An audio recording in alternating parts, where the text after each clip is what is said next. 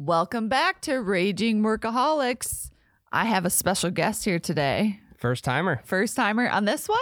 Yeah. Yeah, that's awesome. We're like 80 some in and we've never pulled you before, Ryan. No, I think it's just Miles's ploy to just not let me on here. Yeah, because he doesn't want you to share all the secrets. Exactly. We had you on for the whole Swinger app thing when that was around.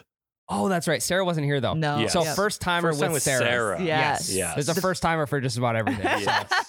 First timer with Sarah. Yes, and we'll see the magic, and maybe Miles won't ever get to come back on. Maybe that's why he hasn't had me on yet. most likely. He's got to earn his spot back. Exactly. Yes. Yep. For sure. Cool. For sure.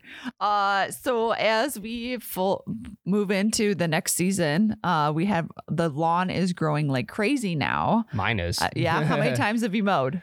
Oh, probably like 7 or 8. Yeah, and the snow's only been off the ground for about 4 weeks. So Well, we skipped a complete season in spring. We had it for about a week, and then we transitioned right into summer. So now things are really starting to grow. yeah, and that grass is humming. And if you want to compete in the game of lawns, be sure to go out and get some Simple Lawn solutions to put on your lawn. Greener, lusher. You don't necessarily want it to grow any faster, but Right. as far as the quality, and maybe you'll get some of those weeds out of there. So you're Yes. just mowing actual lawn versus dandelions and all the extra stuff. Yep. So simplelawnsolutions.com. Go get you some stuff for your lawn. I like it. Ryan, what do you want to talk about today? I was kind of thinking that too. So, I mean, we can just jump right into it. Yeah. There's been an inside bit amongst the office with me that I was on Shark Tank at one point, which I was. And you might be thinking, oh my God, what product were you pitching and how did it go and what were they all like? And it's like, okay, let me explain first. Yes. I was on Shark Tank in a very unique way. So the company I used to work for, PRX Performance, you might be familiar with them. I am, yep. My 2 founders were on Shark Tank and they ended up landing a deal with Kevin O'Leary. So there's 5 sharks, all four of them went out the door. Kevin was the last one. He gave him a deal and then he cut the check at the end. They agreed to it and he ended up being our investor. So because our 2 founders had done such a good job in scaling the business and getting us to a point where we can do a Shark Tank update. Yeah. Now, if you watch Shark Tank, I'm sure you've seen the update portion where in the middle of an episode, they'll cut back to a previous company who either got a deal or didn't and just kind of explain to them where the company's at a year after the deal. Yep. So that's what happened to us. So we had the entire Shark Tank production crew, including Kevin O'Leary, come to Fargo and shoot the where the company's at now a year after the deal update. And it was cool because these guys rolled in and I mean, I look at it from their perspective versus what I do now currently with You Betcha. And the production style is completely different. Really weird. Well, right. These guys are Maybe a little more sophisticated. The cameras might A be little bit bit. More money expensive behind a than little an bit. iPhone. Yes. And I mean, these guys are like drill sergeants. Oh man. They're there to do business. Yeah. They don't want to be there, but they are there because that's the next stop on the tour and they're there to do their job. The main producer, his name was Sammy. He was like a 10-time Emmy winner or something like that. Oh, he was okay. very decorated in his job and he was really good at it. So they came in and they filmed for 12 hours straight Okay. Wow. for like a 2 to 3 minute update in the middle of an episode. And obviously they need the role players. They need people like packing boxes while the 2 founders are walking through the warehouse talking about the company. They need people loading boxes into the back of the truck. And that was the job that I had at the time. Oh. So I made a couple cameo appearances on national television. Yes. Nice. I'm so surprised. Not as that you're still exciting. here. I know, right? It's like, where were the phone calls? Why weren't they flooding in after that? So it was a really cool experience. From the 12-hour production to actually, I'll still say I was on national television because that's not a lie. That's not a lie. And I'll tell you what, I'm probably one of the best forklift drivers on national television that they've had so far. Yeah. That was one of my duties. Uh-huh. And then I got to meet Kevin O'Leary and he was a super nice guy. There could be a little bit of an act to that being like, he's meeting all of his company's employees, if you will. And went out for dinner with him later that night. And it was an overall really good experience. So I'm very fortunate to be able to work with a company like that because Shark Tank is, you think about Shark Tank, it's hard to describe what I used to do in my last job, but we sold space-saving fitness equipment for your home gym. Yeah. But when you tell someone that you were on Shark Tank, they immediately become that much more interested. It's credible. Yeah. Correct. Mm-hmm. Yep. So it was a super cool experience. Even though we watch a lot of Shark Tank at our house, and not saying that just because you were on Shark Tank doesn't necessarily make you credible. Right. And some of those people, I'm like, yeah, you, how many sales do you have? 10,000. Yeah. And we've been in business for 3 years. Yep. Yeah. You might not get a deal today. Yeah, exactly. And it's worth $10 million or something. Well, it's almost luck of the draw too. It's like, how the operation goes with Shark Tank is they only film for about 3 weeks a year. Okay. But they're filming for like 10 to 12 hours a day every single day for those 3 weeks to get that one season in. Yeah. So a lot of the times, the steps that you have to go through just to get on national television into the tank. Yeah. There's probably 3 different steps.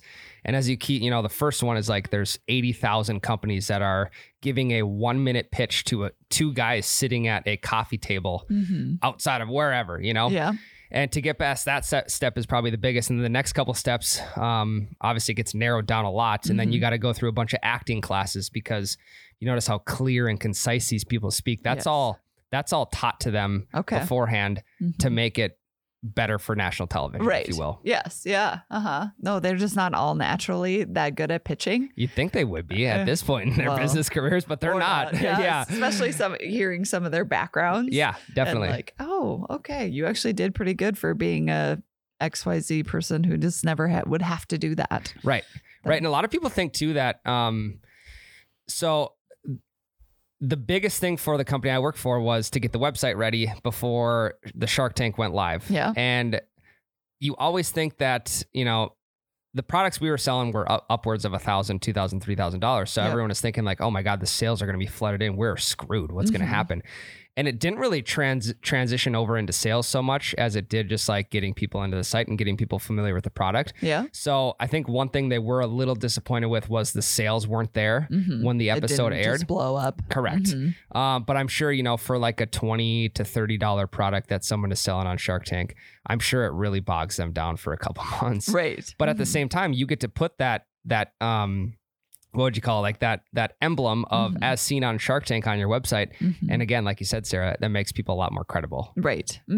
Interesting for sure. So tell me about the production experience from being in there to now being on the other side. And granted, you dabble in a lot of things here at You Betcha, but does it make you want to get to that level, or what does that make you want? So that's an interesting question. If you think about it, I mean, where the attention is at right now, it's not so much on national television. So yes, you can film a 2 to 3 minute Shark Tank update in 12 hours to get 5 million views on national television. But at the same time, we can use a lot less production, a lot less people, and a lot less time to get that many views, if not more, in the matter of like 4 to 6 hours. Right. And we can repeat that process every single week after that. So looking back on that now, I'm like, God, I understand why they have to do what they do. Yeah. But now that the attention is shifting more towards the internet, I don't know how long the Shark Tank is feasible for. Right. Or in the format in which it exists today. Yes. And now, I feel like when I watch the show and they have like a new investor in there, I'm just not as interested. Yeah. Because I like the core 5. Yeah. So that's kind of how I see it now. And it's like, I mean, if you can work at like macro speed, why not do that with one camera guy and one person in front of the camera and then reach 5 million people after that? It's a recipe for success. Right. And they are so probably, what are they in 12, 15 seasons? So they are so used to the formula that it's hard to change. Right. Right. But at the same time, they film an entire season, however many in 3 weeks. Yeah. So, and then these guys can go off and they can deal with their other business. Yeah, actually do the thing that they got them enough money to be on the show. I do like some of the guests only if I know them. Like when Sarah Blakely was been on there or Kendra Scott. If I know them or their product or their story, then it's like, oh, I like it because then I get to see a little bit of what they act like in real life versus their posts on not video posts, but more like Yep. stagnant posts that I've seen. But For me, that would be like Alex Rodriguez. yeah. When he comes in, it's like, well, he's one of Okay, the greatest okay, I'll baseball watch players that of all one. time. Yeah, Right. I'll watch this one and see who he's going to invest in. Yeah. And Uh, or even just how they interact with people, right? Yes. And some of the phrases that they use and the language that they use, like Mark Cuban's is always explaining himself, and for those reasons I'm out. Yeah. Right? Yeah. Where other people have actually taken that, it seems like. But yeah, it's really interesting. Yeah. And I mean, even from a production standpoint, if you see an actual pitch on Shark Tank, it probably lasts like 5 to 6 minutes, Mhm. like when a post production, when everything's ready to go. Yeah. But the people are actually in the Shark Tank for like an hour to an hour and a half. Okay. So right when you walk in, before they can get all the lights and the audio ready, you're just standing in there looking at the sharks. There's no conversation going on. There's no nothing. So imagine like, all right, if I wasn't nervous before I walked in here, I'm really nervous now because I'm just sitting there. I'm sitting there staring at the people who could possibly turn my business around. Yeah. And then that's got to be nerve-wracking. Oh. you think Yeah. so? Yeah. And then even like a lot of the B-roll clips of like, you know, one person looking the other way or like having an odd look on their face, like, oh my God, what just happened? Mhm. A lot of that stuff is just like plug and play. Yeah, That might it's- not even happen in that actual scene. So I- they do a great job of putting that all Uh-huh. together. Yeah, or even every time somebody says we're asking $100,000 for 1% share Yeah. or whatever, then you just They're the like, eye rolls or "What?" whatever. Yeah, Yeah. And whether or not that's at that moment or a different moment throughout the hour of time together. Yeah, Yeah. super interesting. What have you received any pitches, Sarah, from outside companies who want you to come in and either invest or consult or anything like that? Like, have you had any experience with that? So not in like that straight up. When it comes to consulting, yes. I mean, because they're reaching out and then I pitch them like Yep. a reverse pitch almost. in Okay. that. Yep. But when it comes to like our side business, I shouldn't say that. It's a full-time. We have full-time people. Right.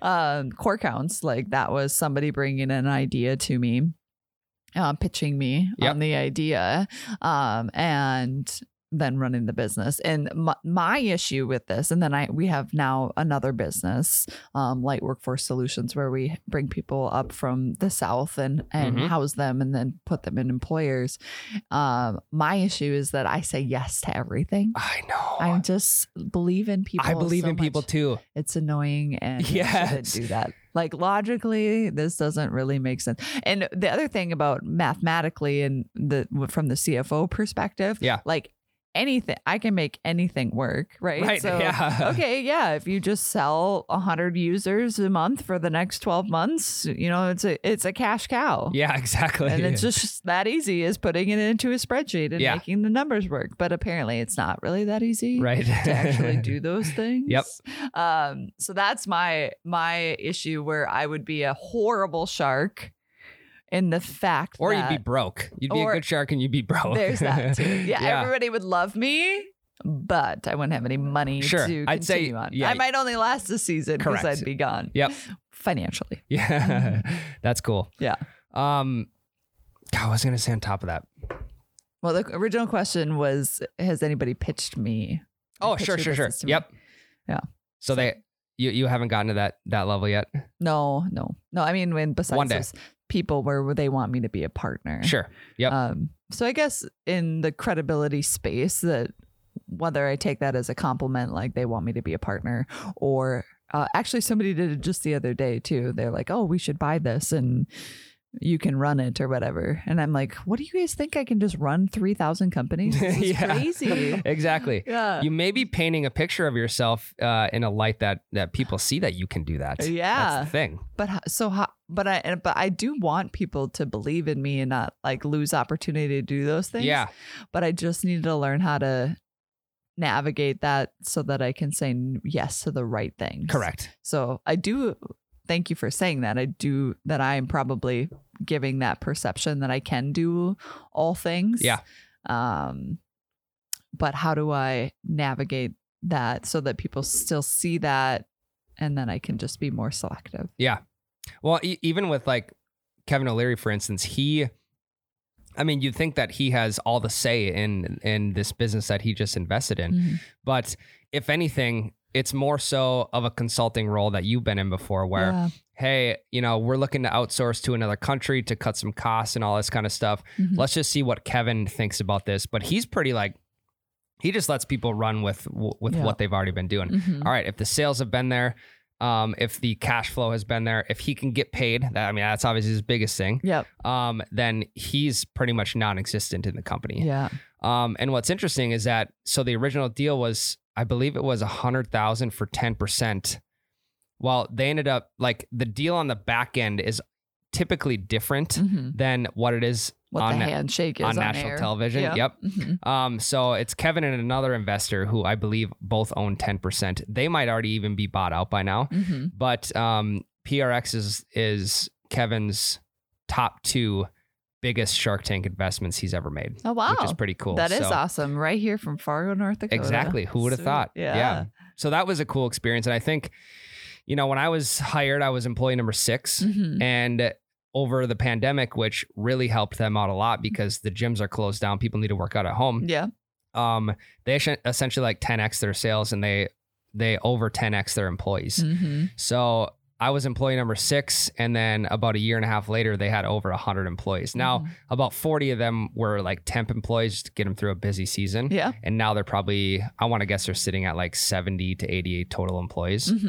Which is really cool to see. So now it's all about maintaining that growth post-pandemic when the gyms are open, and how do they get people addicted to just staying at home, working out in their own home gym. Right. Yeah. So. Yep.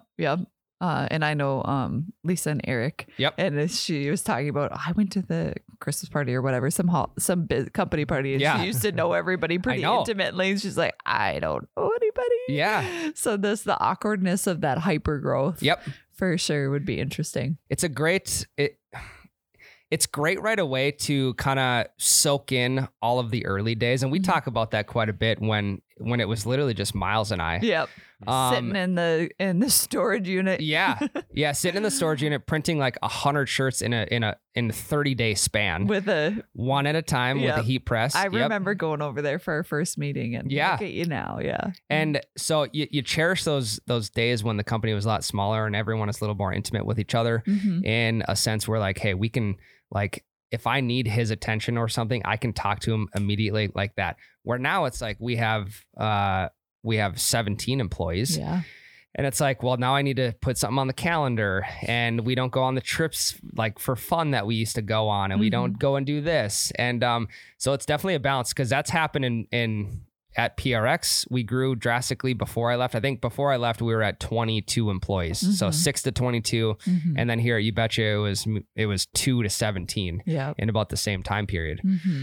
So there's definitely a balance of how do you cherish those days when you were a small company? But at the same time, the goal is not to just stay a company of 2. It's to become a company of 50, 100, 150, whatever that may be.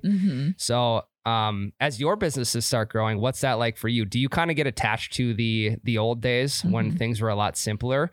Or, obviously your main goal is to make it as big as possible, but how do you kind of deal with that? And one of my things that I have verbalized is that's not one of my goals, is to make it as big as possible. Sure. The tough part with me is the not saying no thing. And before you got here, Ben was asking me how business is going, and I'm like, well, financially it's going fine. All of that stuff's humming, but I feel very, and I'm going on this leadership retreat next week. So maybe God will speak to me, and all the stars will align in 4 days. But I feel very distracted and pulled, and it's almost like the good old days, or when I used to be able to answer my clients' calls whenever they would call. And now I'm scheduled from 7 to 5 every day. And don't get to do that for them. I'm still pretty good about my family time. That's good. I've held on to that pretty good. Of course, my family would tell you different, but from my perspective, and when I was working for the man to doing it now, it's good. So I just need to figure out a little bit of that. When we went from the core 4, the original 4, to now we have 10 in a year span. How do I I breathe life into these people? How do I do what I do best? The reason that they're drawn to me, the reason my clients are drawn to me or to Light. And how do I lean into that more because I just don't feel it? Yeah. And I feel like even from my perspective is any person, any new person that comes into the company, you want to treat them like you would have treated employee number 3, 4, and 5 when it was just a tight knit group. And you're like, both companies I've worked for post college has been like, it's been like a friend group almost. Yeah. Because the company is so small, you spend more time with these people than you do your own family. Yes. So I want to give each person that attention, but now it's getting hard to do that. And I feel bad because it's like, well, I want to build a personal relationship with my guys out in the warehouse or the content side that I don't get to interact with a whole lot. But it's a lot of energy. Yeah. And, I need some of that energy for when I go home at night for my wife and for my future child and all that kind of stuff. And it's tough. It gets exhausting. I will admit that. Yeah. And I'm not even in a huge position of power. So to imagine, being involved in multiple different companies and being a leader of all of those or some of them, it can be exhausting at times, I'm sure. Yeah. And I want to focus on something you said there. So the 10th employee, I want to treat the same as number 2, right? Yep. But the 10th employee didn't experience what number 2 did. That's correct. So take that pressure off of ourselves that it has to be the same because it doesn't, because their perception is different, period. Yep. So it's okay as long as their perception or of the organization and their experience is positive. Sure. It can be different. So I like that's a good way to look at it. Yeah. And really appreciate that because although I'm not pouring into the last 3 hires, somebody who is my right hand is. Yeah. And being intentional about like, I don't have to be the person because she's going to do it better than me anyway. Right. But I like thinking of it that way, that they're not going to have the number 2, number 3, number 4 experience because they're not. Yeah, and they never will. Yeah. That's just part of it. Yeah. I also feel a sense of guilt at sometimes when, because I used to be a warehouse guy, my last job when I started here. And I feel a sense of guilt when I see those guys busting ass out there and I'm sitting behind a computer, doing like a lot of tedious stuff that still needs to be done to continue to grow this merchandise side of the business.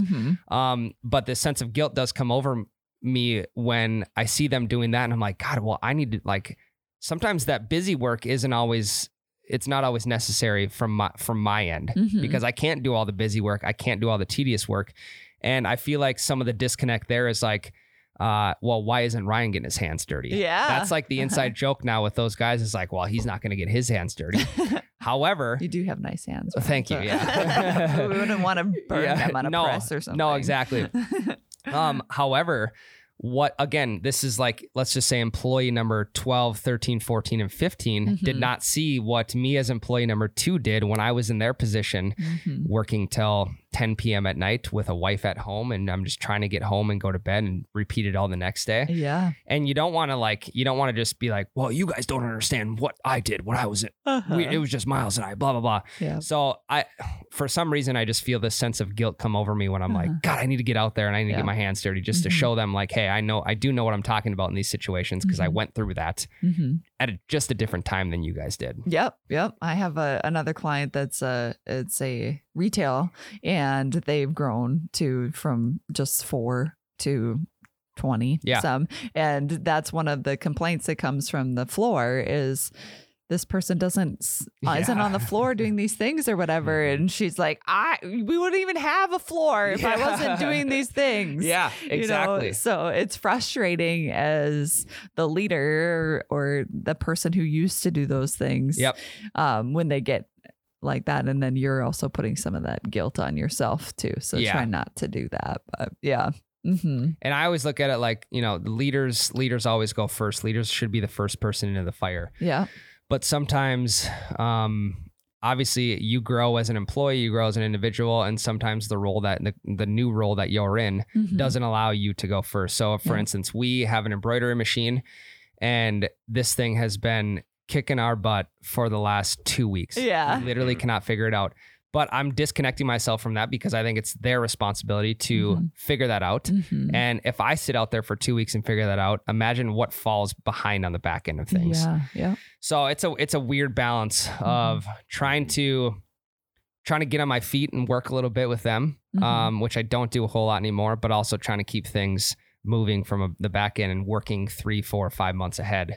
A lot of stuff that people don't see until that 3, 4, 5 months comes, you know? Yeah. So it is an interesting balance. I'm trying to work myself through that right now. Yeah. And again, I coach people on these things, whether or not I do them perfectly is do as I say, not as I do, kind of thing with my kids too. But when looking at delegating or giving other people the opportunity to learn first, just phrasing it as that. So I want to level you up. I want to give you this opportunity. If I do it, then I'll always be doing it. Yeah. So if you guys want to grow, here's your opportunity. That's one thing that I say to my husband a lot because he is a logistics manager. So he deals with truck drivers 90% of his day. Yep. And I say, if you're always solving their problems, you'll always be solving their problems. Oh, yes. That's me. Yeah. I mean, not that they're good at solving their own problems, but I also want to be in on it. So I know what's going on as well. Yeah. And I probably do it almost to the fault the other way where I'm like, a client will call and be like, I don't actually know what you're talking about. Yeah. Hopefully none of my clients listen to this podcast.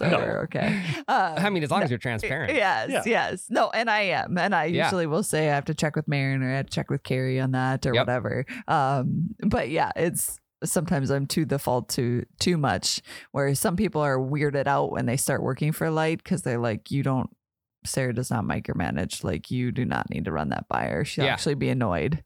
Sure. You did. So, yeah. Which isn't always a good thing either, because sometimes I'm like, well, we should have probably did that differently, but it's a learning opportunity. Yep.